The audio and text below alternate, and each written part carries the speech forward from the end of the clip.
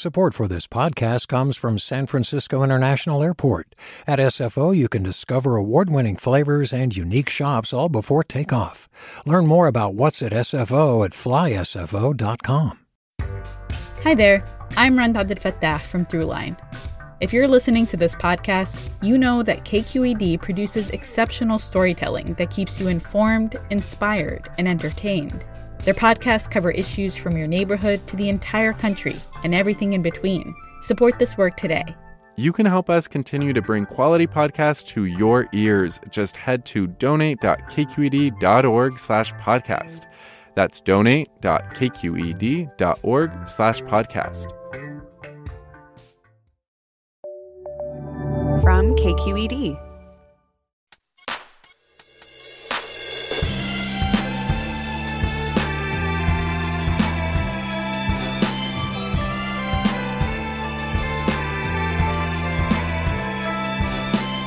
From KQED in San Francisco, I'm Mina Kim. Coming up on Forum, climate change is leaving its mark on the Pacific Crest Trail, the roughly 2,600-mile route that stretches from Mexico to Canada through California's Mojave Desert, giant sequoias, and alpine meadows, is a bucket list adventure. But charred landscapes, persistent drought, they're changing the calculus for many. This hour, we'll talk with people who've hiked the PCT recently about what it looks like now, the adjustments they've had to make, and what it tells us about the changes our warming climate will bring to the storied trail in years to come. Join us.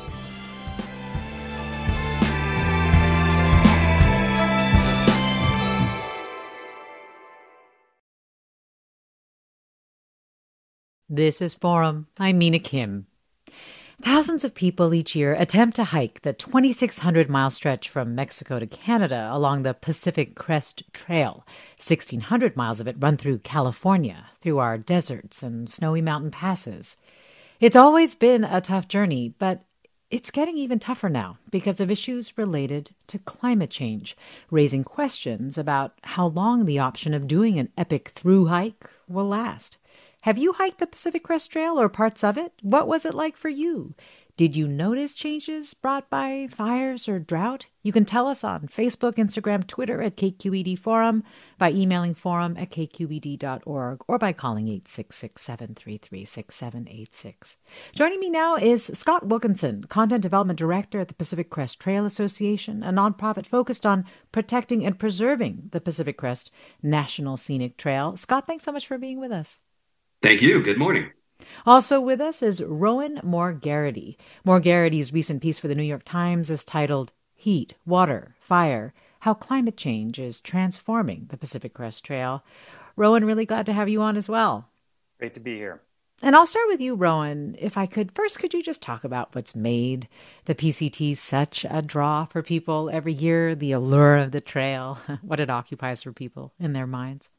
Yeah, so the first thing that it's actually maybe helpful to start with is a distinction between the through hikers who are, like Cheryl Strayed's memoir, which was later adapted into the movie, those that the movie Wild take 3, 4, 5, 6 months to hike the whole way. And I think that's the much smaller group numerically, somewhere Scott will have real numbers, but, say a few hundred to a little over 1,000 people who do that each year. But that's the group that I guess sort of drives the popular imagination of the Pacific Crest Trail, these people who put down their lives or decide to take on a massive challenge at a point of transition. And then, of course, because the Pacific Crest Trail threads its way through California, Oregon, and Washington through all these amazing parks and national forests, there's a much larger group of people who, whether it's cross-country skiing or hiking or trail running or mountain biking, will cross pieces of it. And so I think for both groups, it's just a hugely important feature of the Western wilderness. For the former, a way to see the whole thing at once, and for the latter, maybe a way to imagine a longer trip, even if you're just out with your kids on a Saturday or Sunday. Yeah, thousands attempt to hike parts of it every year, for sure. And if they do, they can be rewarded by some really incredible experiences, right, Rowan? It certainly seems that way. I got out at the end of July and just hiked a 3-day section in far northern California, just south of the Oregon border. And it was amazing, when I'd start these conversations with thru hikers who you can usually kind of recognize because they're wearing packs that seem way too small for how far they're going, and they just look kind of very lived in. And I'd start these conversations and say, well, what made you decide to hike the Pacific Crest Trail? And I had one guy who answered that question by saying, well, 5 years ago, I stopped drinking. Another guy who was a cancer survivor who had recovered from this terrible journey with chronic pain. And when he found that walking was no longer quite so painful, decided to take on a challenge. And so really all over the trail, whether it's recent college graduates or people with, really harrowing health journeys to relate, you hear amazing stories like that. Yeah. And especially amazing because, Scott, it's hard to hike the trail. There are parts of it that are really, really hard before you even add in the effects of climate change. Can you just give us a sense of the kind of terrain and elevation hikers encounter? Absolutely, yeah. The hiking the entire Pacific Crest Trail is an extraordinary feat of endurance, comparable to any other significant endurance attempt on Earth, really.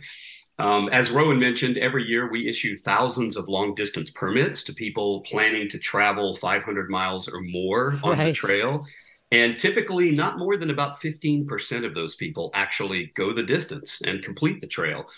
So it's very much a mental game, we find. Obviously, physical conditioning matters, but what we found is that your mindset matters a great deal more. Just your ability to tolerate discomfort, to be able to really, in a sense, almost treat hiking like a job. You have to get up every morning. Most long distance hikers will travel anywhere from 20 to 30 miles a day, day after day after day, which in and of itself is extraordinary.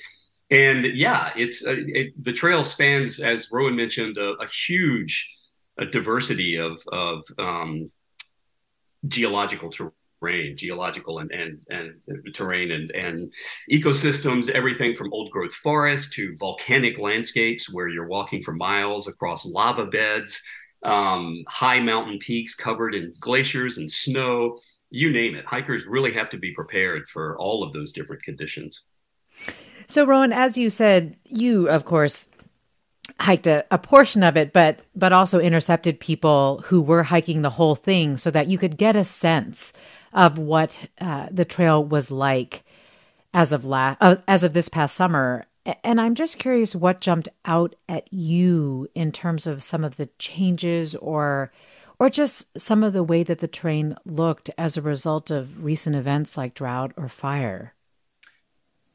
So the people that I spoke with just around, basically just north of Mount Shasta, which is maybe a good landmark for your listeners, had just come through about 140 trail miles that burned in kind of a modeled way in last year's Dixie Fire. That's the most trail miles that any fire has burned since the PCT was created.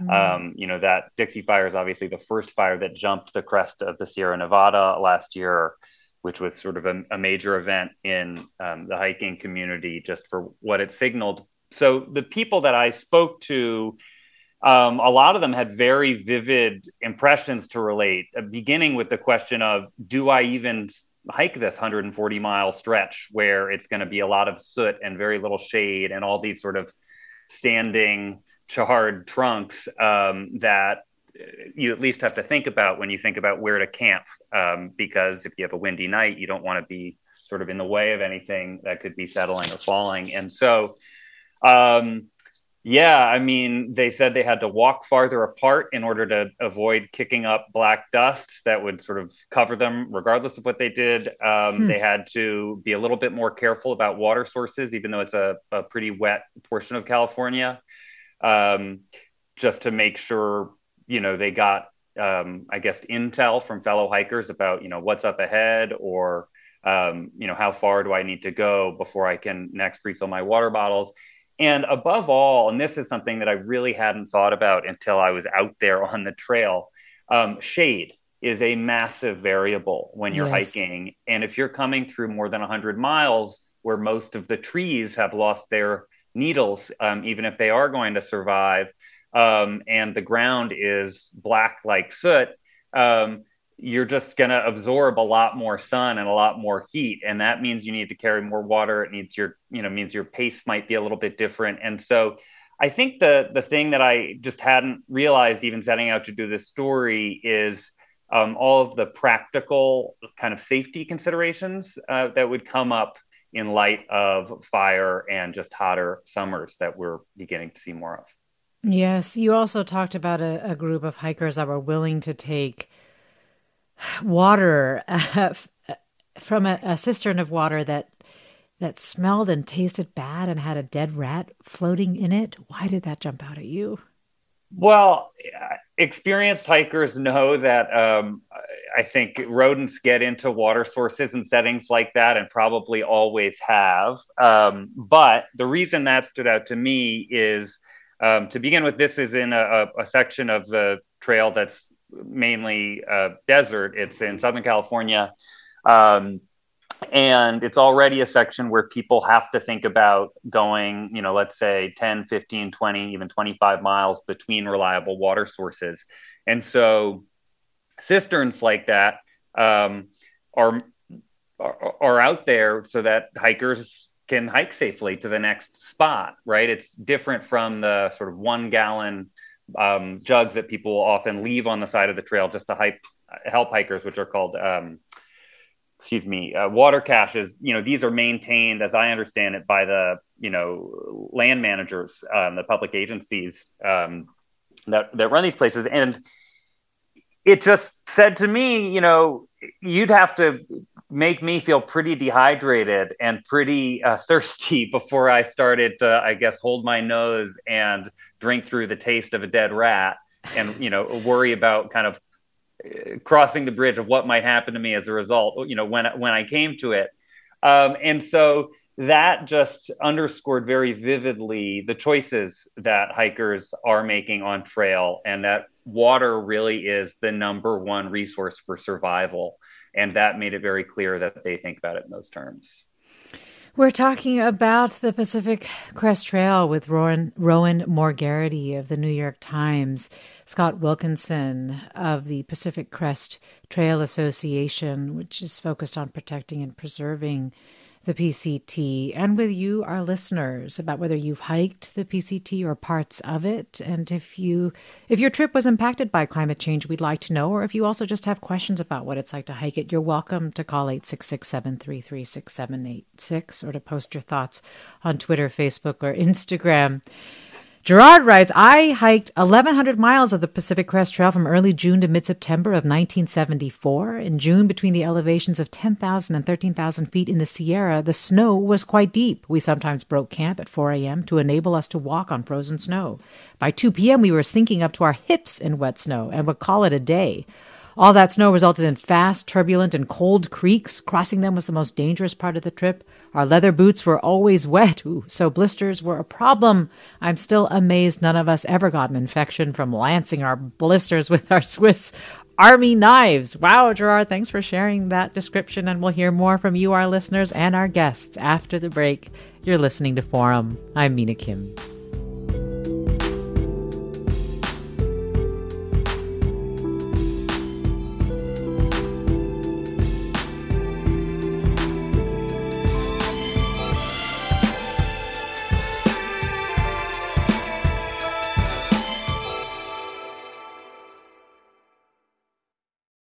Support for Forum comes from San Francisco Opera. Set 10 years after a school shooting, the critically acclaimed opera Innocence takes us into a complex emotional journey where our understanding of innocence and guilt is constantly upended.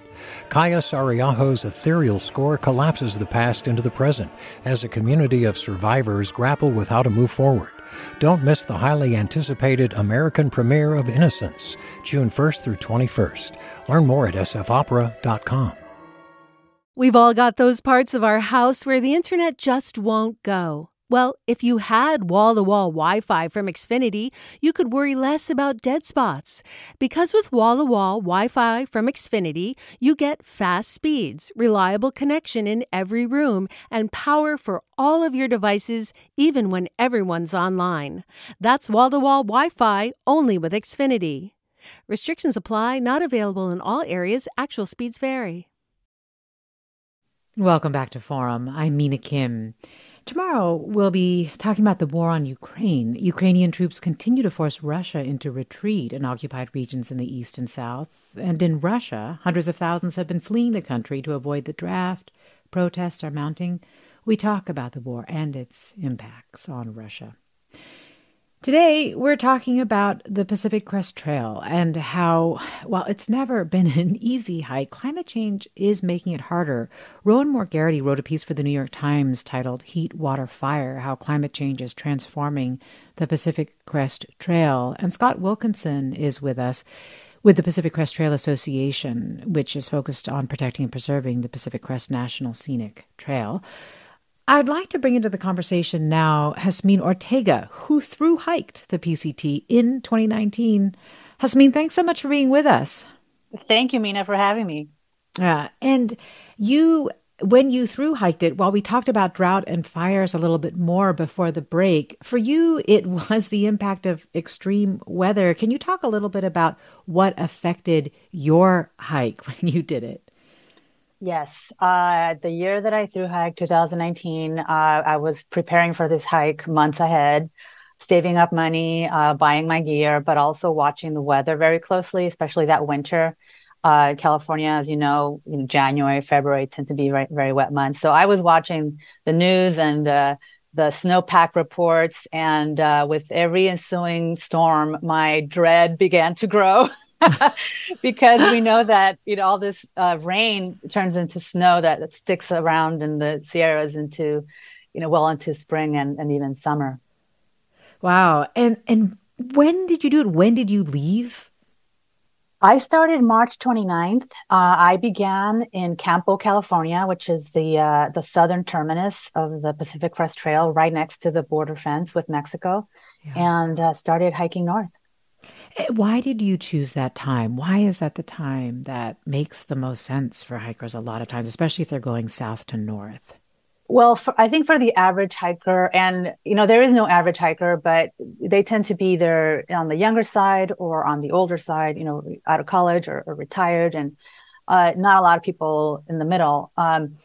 But I considered my own limitations and my own, pace and what I wanted to do on the trail.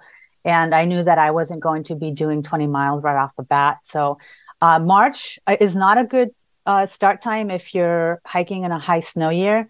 But my reasoning was that I wanted to give myself time to, get my hiking legs and get, physically even more fit for the big climbs in the Sierra. And so, I was still early.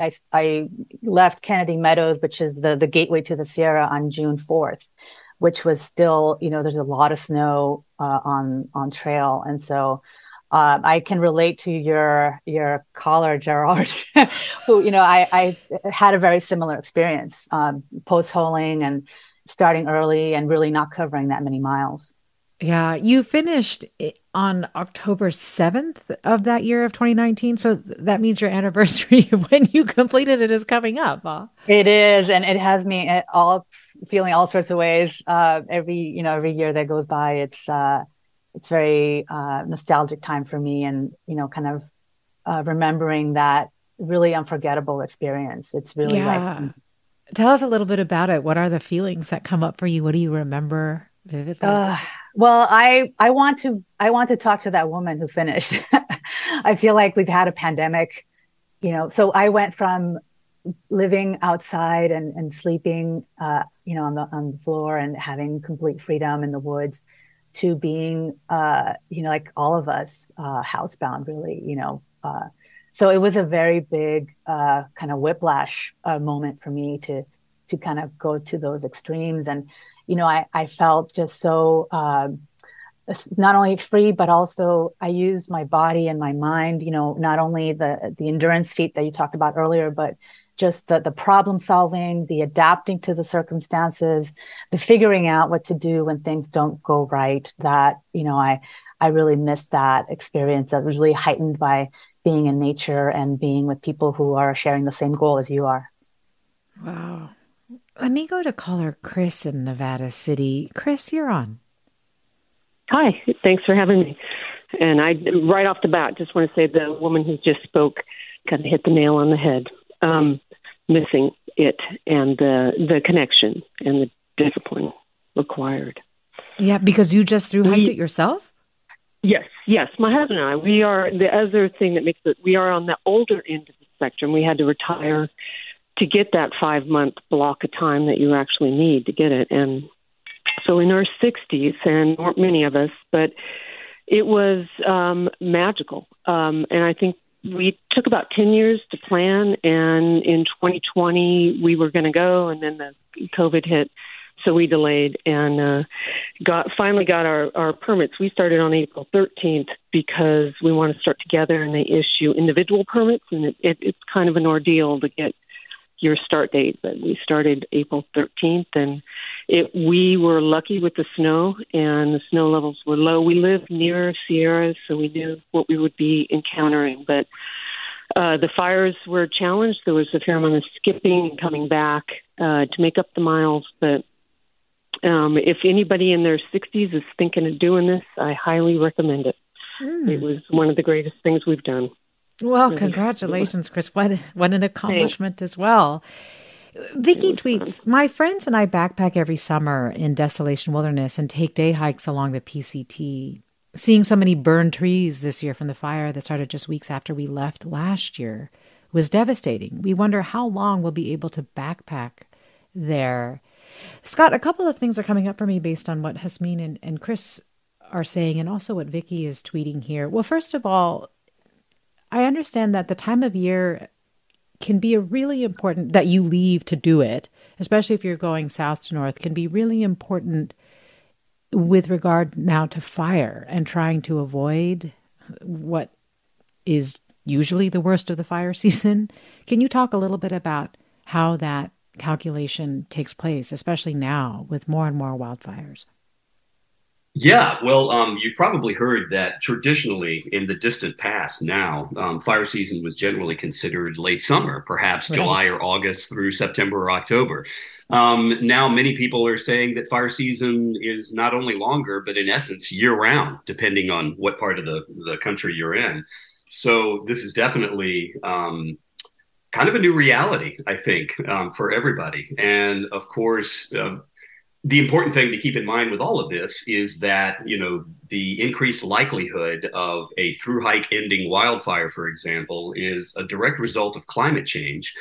And climate change along the PCT can't really be fully described by one or even a few generalizations because of all of the different ecosystems the trail traverses.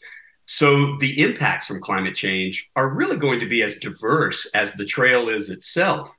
But two of probably the greatest changes that are going to affect the hiker experience along the trail are snow loss and temperature rise. As we move more into the future, we are going to be seeing more years in which there is lower and lower snow levels up in the Sierras and the higher elevations along the trail. And then, of course, also, it's going to get hotter. And as we move farther into the 21st century, the likelihood of people having to hike in 100-degree plus temperatures will continue to climb. All of that being said, I think that one of the things that we've been trying to communicate to folks a lot, and Hasmeen referred to this when she talked about the challenge of just trying to figure out, your strategy from day to day when you're doing a through hike, is that, what we've been emphasizing is that it's not really so much a question moving forward of whether or not people will be able to hike the trail. It's really a question of adaptability. And we believe that in the future, hikers are simply going to have to be more flexible. They may need to flip-flop more, which is a long-distance hiking term for hiking perhaps a southern section of the trail and then flipping northward to hike a northerly stretch of the trail, and then perhaps even flipping back southward again. Those types of hikes are going to become increasingly common.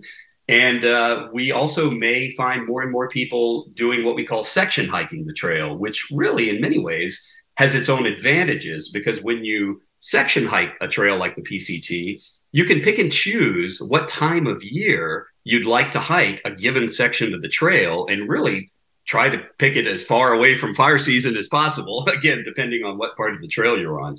So I think the overall trail experience will remain phenomenal well into the future, but it's definitely going to require a lot more flexibility and more adaptability on the part of hikers.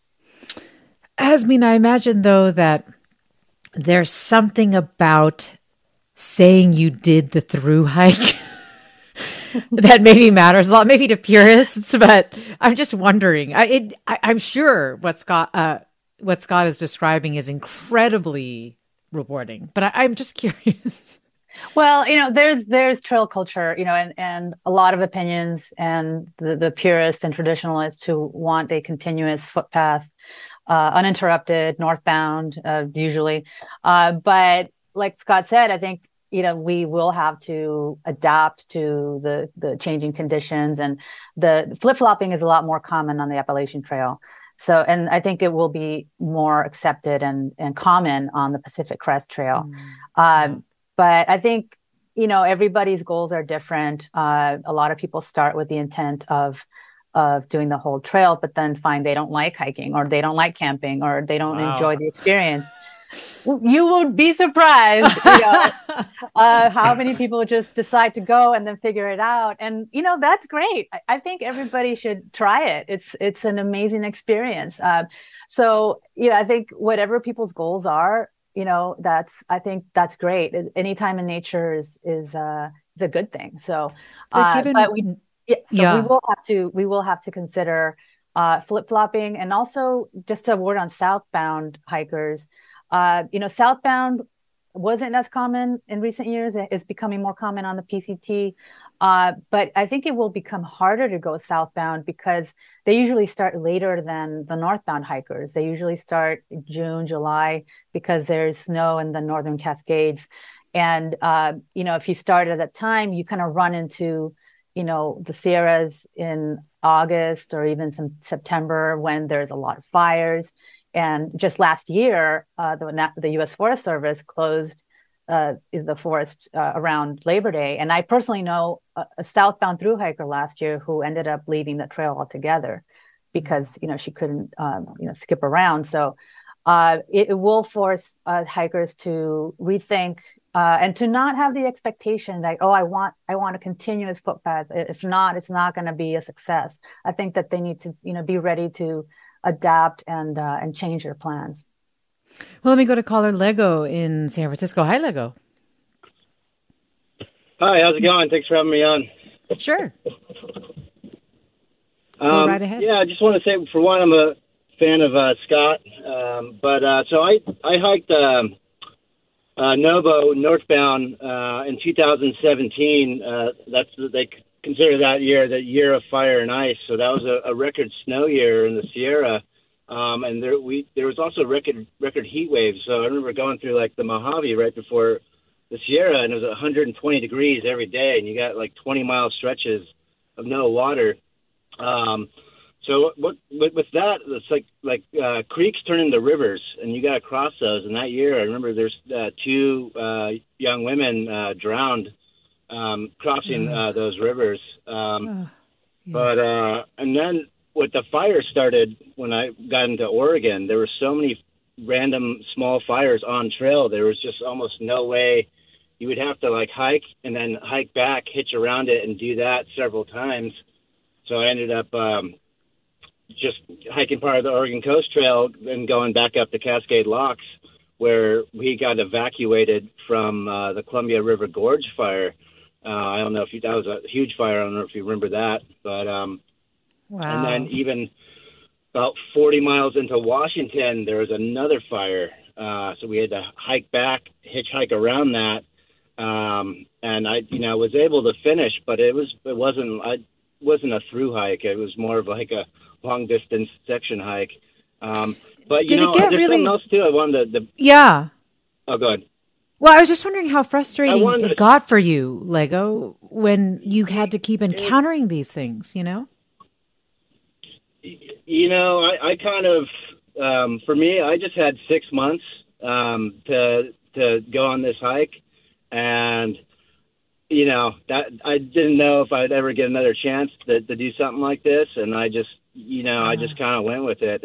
After like 500 miles, like mentally and physically, I'm like just ready to, I'm in hiker mode. But I did want to bring up, so I just got back from the Colorado Trail, and they're going through the same issue in Colorado. So with the like extreme drought, and then also the spruce pine, they have a beetle that's kind of doing the same thing. The trees out here in California along the trail, and so it's I like, especially like you talk to a lot of locals because you got to hitchhike into town and back to trail to resupply, and just talking with the locals, they said it's been going on for years, and it's like a big concern even as that far east in Colorado, and so it's really, going on these through hikes is really, for me, I get to see things with climate change that a lot of people maybe can't see visually, like happening in front of them. But, I'm able to see, and it is really concerning. Well, Lego, thank you for sharing that. Yeah. Rowan, one of the things that I felt as I read your pieces, both the Heat, Water, Fire piece, but also your notebook, Food in a Bear Canister, A Reporter Hits the Trail, that piece as well. I wondered if you yourself experienced or you imagine that it is harder to lose yourself in that sort of meditative state of being in nature when there are sort of these increased issues, dangers, and changes to the landscape brought by climate change? Undoubtedly, that's true for some hikers. I'm remembering now an interview I did with a guy who's been section hiking the PCT in 500-mile stretches.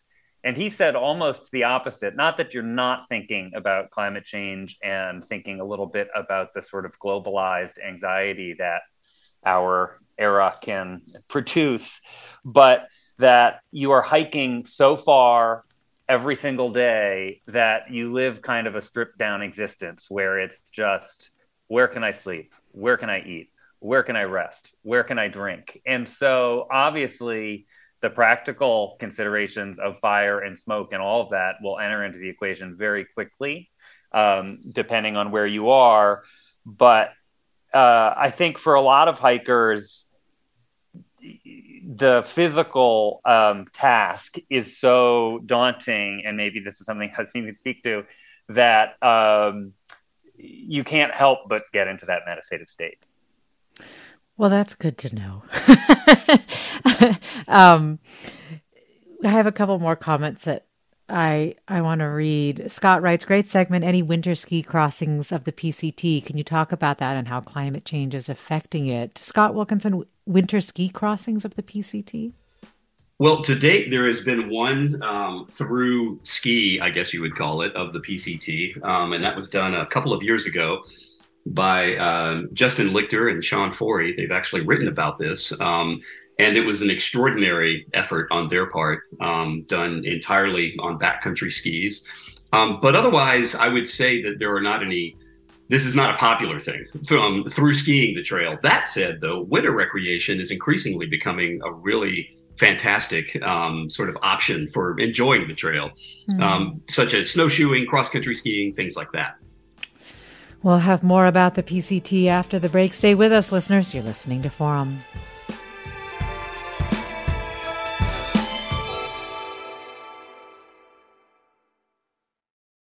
Support for Forum comes from San Francisco Opera. Set 10 years after a school shooting, the critically acclaimed opera Innocence takes us into a complex emotional journey where our understanding of innocence and guilt is constantly upended.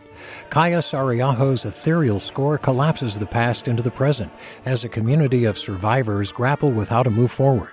Don't miss the highly anticipated American premiere of Innocence, June 1st through 21st. Learn more at sfopera.com.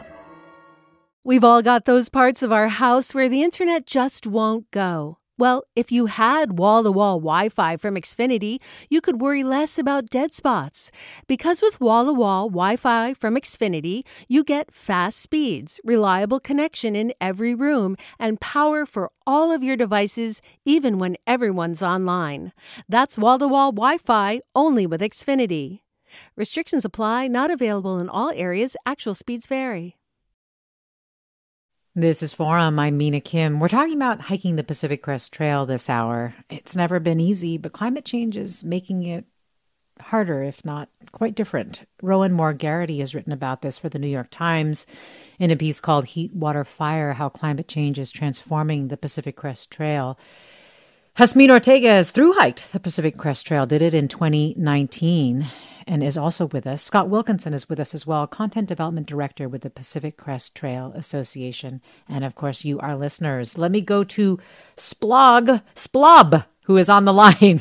And you can call 866-733-6786 if you want to call in as well. Splob and Martinez join us.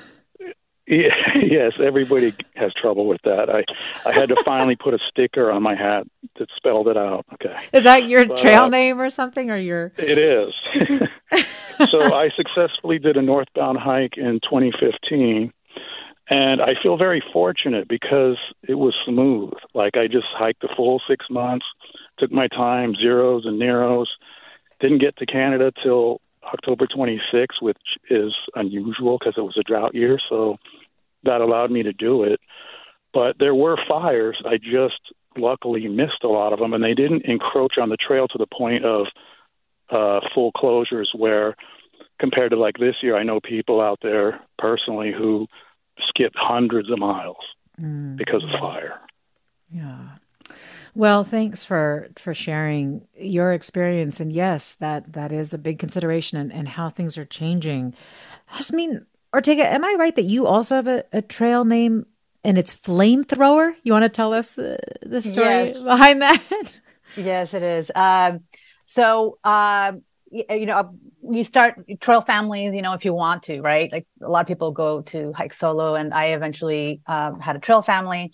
They kept trying to give me these names, and they were all kind of goofy. And, you sign your name on a trail register now and then. So I didn't want to sign some silly name. And so I kept, kind of squatting them, like batting off, like, no, I don't like that one. And then one day, I was making breakfast, and I usually was the only one in my trail family who made coffee and oatmeal in the morning. But because I didn't want to leave camp late, I was up at 5 and they would hear the blast from my stove. And so somebody asked, so you got a flamethrower there? and that sort of stuck. And so that's my trail name. That's pretty awesome. Let me go to Lily in Redwood City. Hi, Lily. Hi. I was also known as Late Start. That was my trail name. Loving these trail names. So tell us about your experience. Yeah. Yeah, so I set out to do a flip-flop through hike of the Appalachian Trail in 2018, and I was hiking with my partner of 7 years, and about 200 miles into the trail, we actually broke up, and I decided to continue on my hike and sort of left him where he was and hiked 1,000 more miles by myself. And I just wanted to offer a few words of encouragement. I mean, climate change is really scary and the unknown of sort of the future, but through hiking, for me at least, was really about the smiles, not the miles.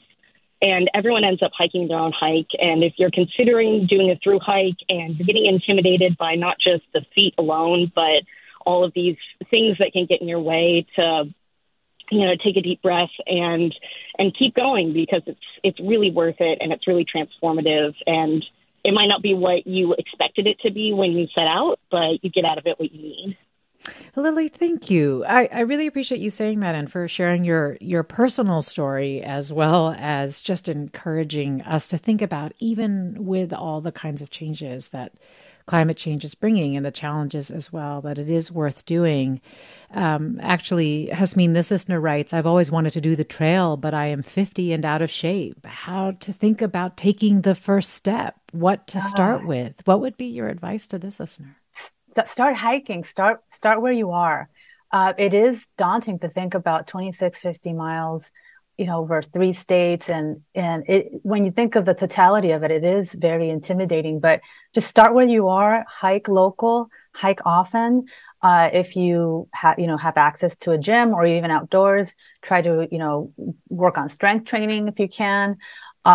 One thing that helped me a lot is that I'm also a long distance runner. I started running in 1999, a long time ago, and I ran many marathons. And I think that the mental training, as much as the physical training, helped me to endure discomfort and to persevere. Just to know that things may be bad now, like they say, embrace the suck, but they will get better. And it's just a matter of being consistent with hiking or whatever physical training you're doing, and plan as if it's happening. I think a lot of people like to dream about it, but it ends there. It's a dream. But what step are you taking today to make it happen? How are you planning your finances? What are you going to do if you have a pet? You have to start thinking about all these things as if it's happening, because it is, if you want it to happen. So don't let it stay as a dream. Take a step every day in that direction. Plan ahead, and make it happen. It's, it does feel like a dream when you're there, but if you take all of those steps, it really is possible. And Hasmin, you've talked about how it is actually quite a bit more expensive than people might realize to hike the Pacific Crest Trail. What should people keep in mind? Well, it's not just about having the gear, and also planning on any recurring bills you'll have while you're gone, but also on, you have to pay for a hotel room. If you can share, obviously, with other hikers, share a room in town. You have to pay for resupply, for food as you go along. If stuff breaks, if your tent pole breaks, if you have to replace gear, you have to think about that.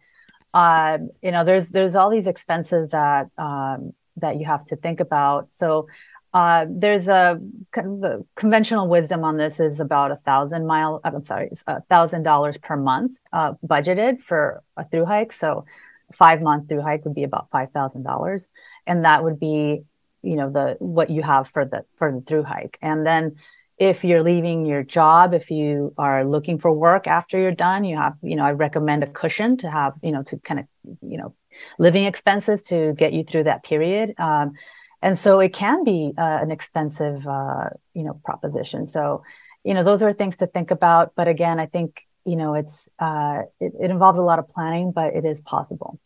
Are there changes, Scott Wilkinson, in gear in terms of considerations that people should make as a result of climate change that maybe wasn't as big a consideration before?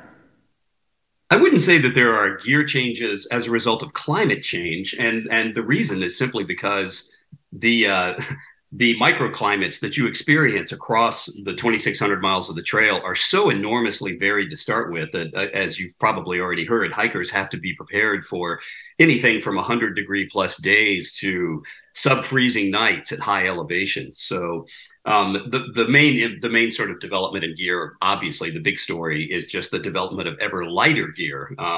There are a lot of hikers that go ultralight. There's some that go ultra light, down to the point of just bare minimalism. Right. And it is absolutely true that the less weight you carry, the greater your chances of success are. Yeah. But yeah, as far as climate change goes, though, no, I think hikers have to be prepared for everything anyway.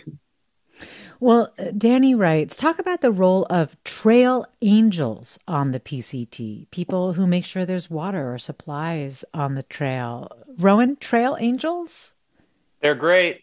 I drank a Dr. Pepper when I crossed a paved road halfway through my little 3-day jaunt, and loved every drop. Trail angels are very often people who have a personal connection to the trail, either a dream of through hiking or a story about through hiking, or maybe a relative or a friend who has. And sometimes they're just locals who get into it because of something like a bad fire season, where you start to see all these hikers who are, washing up in your little town and deciding, do I skip 500 or 600 miles forward and then hike the last bit to Canada and come back next year and things like that. And they're a really important part of the trail culture. They bring a great spirit and the sugar and alcohol to the trailheads when hikers need it, but also there are just 1,000 logistical quandaries that a through hike entails that I think trail angels can help resolve. And they do so willingly and enthusiastically. Everybody you meet on the trail has a great story about trail angels. Let me go to caller Moon in Sebastopol. Hi, Moon. Hi. Thanks for having me on. Sure. Go right ahead. Thanks. Yeah, I'll just piggyback off what was just said about trail angels. And I think there's so many interesting metaphors about climate resilience on trail, just in the way that we're all going to have to face climate change. There's certain sections, particularly in the desert, there's a section where there's just this individual who maintains these water caches that basically make these sections possible. And that's not a state agency. That's not a larger group. It's just this one man who's involved with the trail and maintains these water caches. So I think there's just a lot to be said about walking in the woods for as long as you do on trail. You see the way that the difference in land influences the climate so intensely, and the way that you just feel. And you just need to take that into consideration. So, it's interesting. It's a really interesting phenomenon. So, you mean the differences that you're noticing as a result of the things brought by climate change? Yeah. I think, walking through a forested area where there's a lot of greenery, you see that basically it's even if it's 100-degree day, if there's shade, it's something that's manageable. And for instance, in the Dixie Fire, that section I walked through, and like was mentioned, just the lack of shade changes your entire experience, and the temperature is just so different. So I think, that firsthand confrontation of climate change, as was said earlier in the program, is something that's left a lasting mark on me. And also, our ability to, I guess it's just the everyday changes that you observe, seeing it firsthand has made me think about how am I preparing for climate change just in my local community here in Sonoma County. So that's a big consideration. And I think the other thing that was really interesting, it's been mentioned on the program already, the need to change our expectations for the trail. And for me, it was like the McKinney fire that broke out prevented me from crossing the California-Oregon border. And then there was a fire that broke out at the U.S.-Canada border that actually prevented me from touching the northern terminus. And so the groups that I was with, we had a lot of really philosophical discussions about those are 2 points along trail that have a lot of significance, as obviously the northern terminus is huge, but even the California-Oregon border is the first state crossing that you have, and comes after 1,700 miles of walking through California. So there was a lot to be discussed as far as the sadness of not having those moments. But I think there's that recalibration of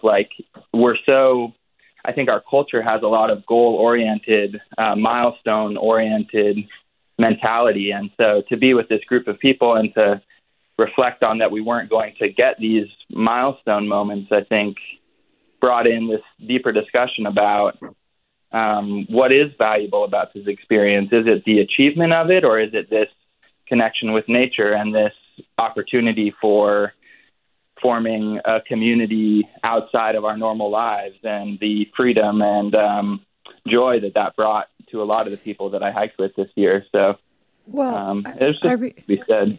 I really appreciate you saying that, Moon, and it's well said. This person, Ian, writes, I hiked the John Muir Trail section of the PCT this past summer. I started August 14, just after torrential monsoons wreaked havoc on the Death Valley Basin region, and finished on September 4th in Yosemite under the smoky conditions due to fires in the valley. All along the trail, there was a lot of erosion and debris strewn all over the trail, sometimes making it difficult to find where the trail was.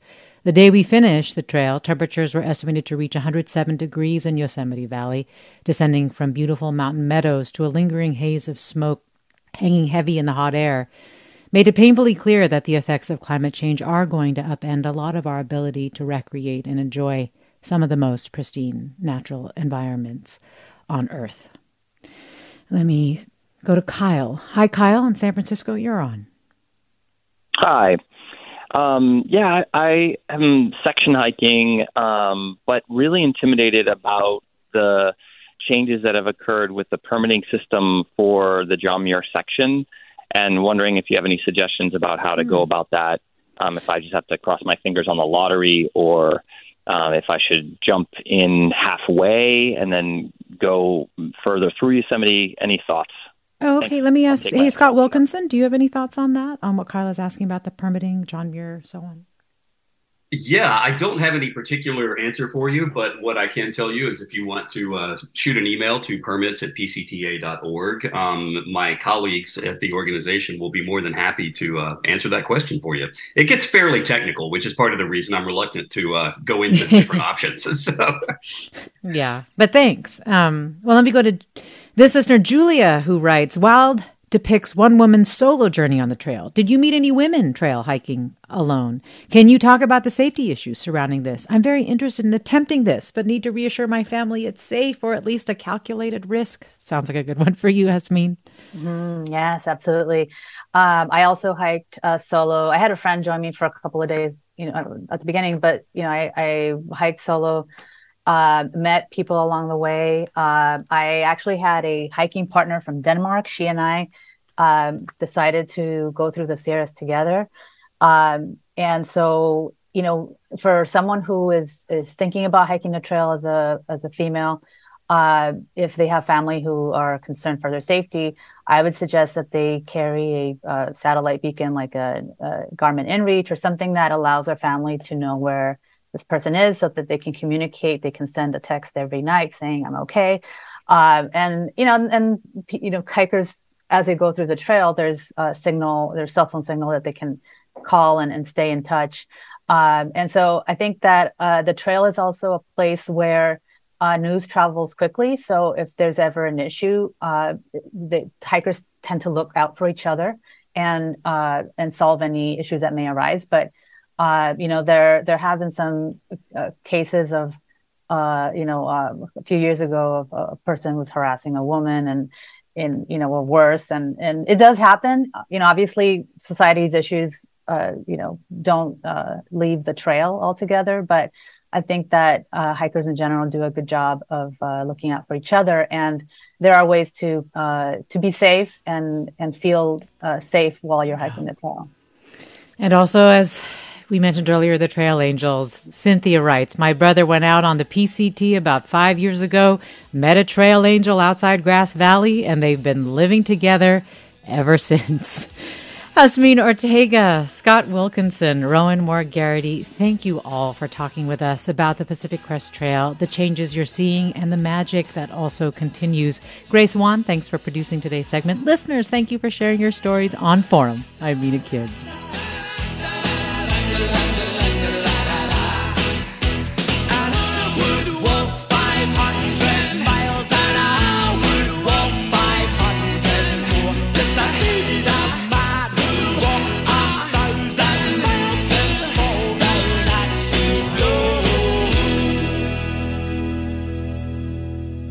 Funds for the production of Forum are provided by the members of KQED Public Radio, the Germanicos Foundation, the Generosity Foundation, and the Heising Simons Foundation. Support for Forum comes from San Francisco Opera. Set 10 years after a school shooting, the critically acclaimed opera Innocence takes us into a complex emotional journey where our understanding of innocence and guilt is constantly upended. Kaya Sariaho's ethereal score collapses the past into the present as a community of survivors grapple with how to move forward. Don't miss the highly anticipated American premiere of Innocence, June 1st through 21st. Learn more at sfopera.com. We've all got those parts of our house where the internet just won't go. Well, if you had wall-to-wall Wi-Fi from Xfinity, you could worry less about dead spots. Because with wall-to-wall Wi-Fi from Xfinity, you get fast speeds, reliable connection in every room, and power for all of your devices, even when everyone's online. That's wall-to-wall Wi-Fi only with Xfinity. Restrictions apply, not available in all areas. Actual speeds vary. All over the country, we need to improve reading in Wisconsin. Schools are changing the way they teach reading. I'm calling for a renewed focus on literacy. We have gotten this wrong in New York and all across the nation. And it's happening because of a podcast. I think your podcast has changed my life. And I'm going to share this podcast with everyone I meet. Sold a Story investigates how teaching kids to read went wrong. New episodes of Sold a Story are available now.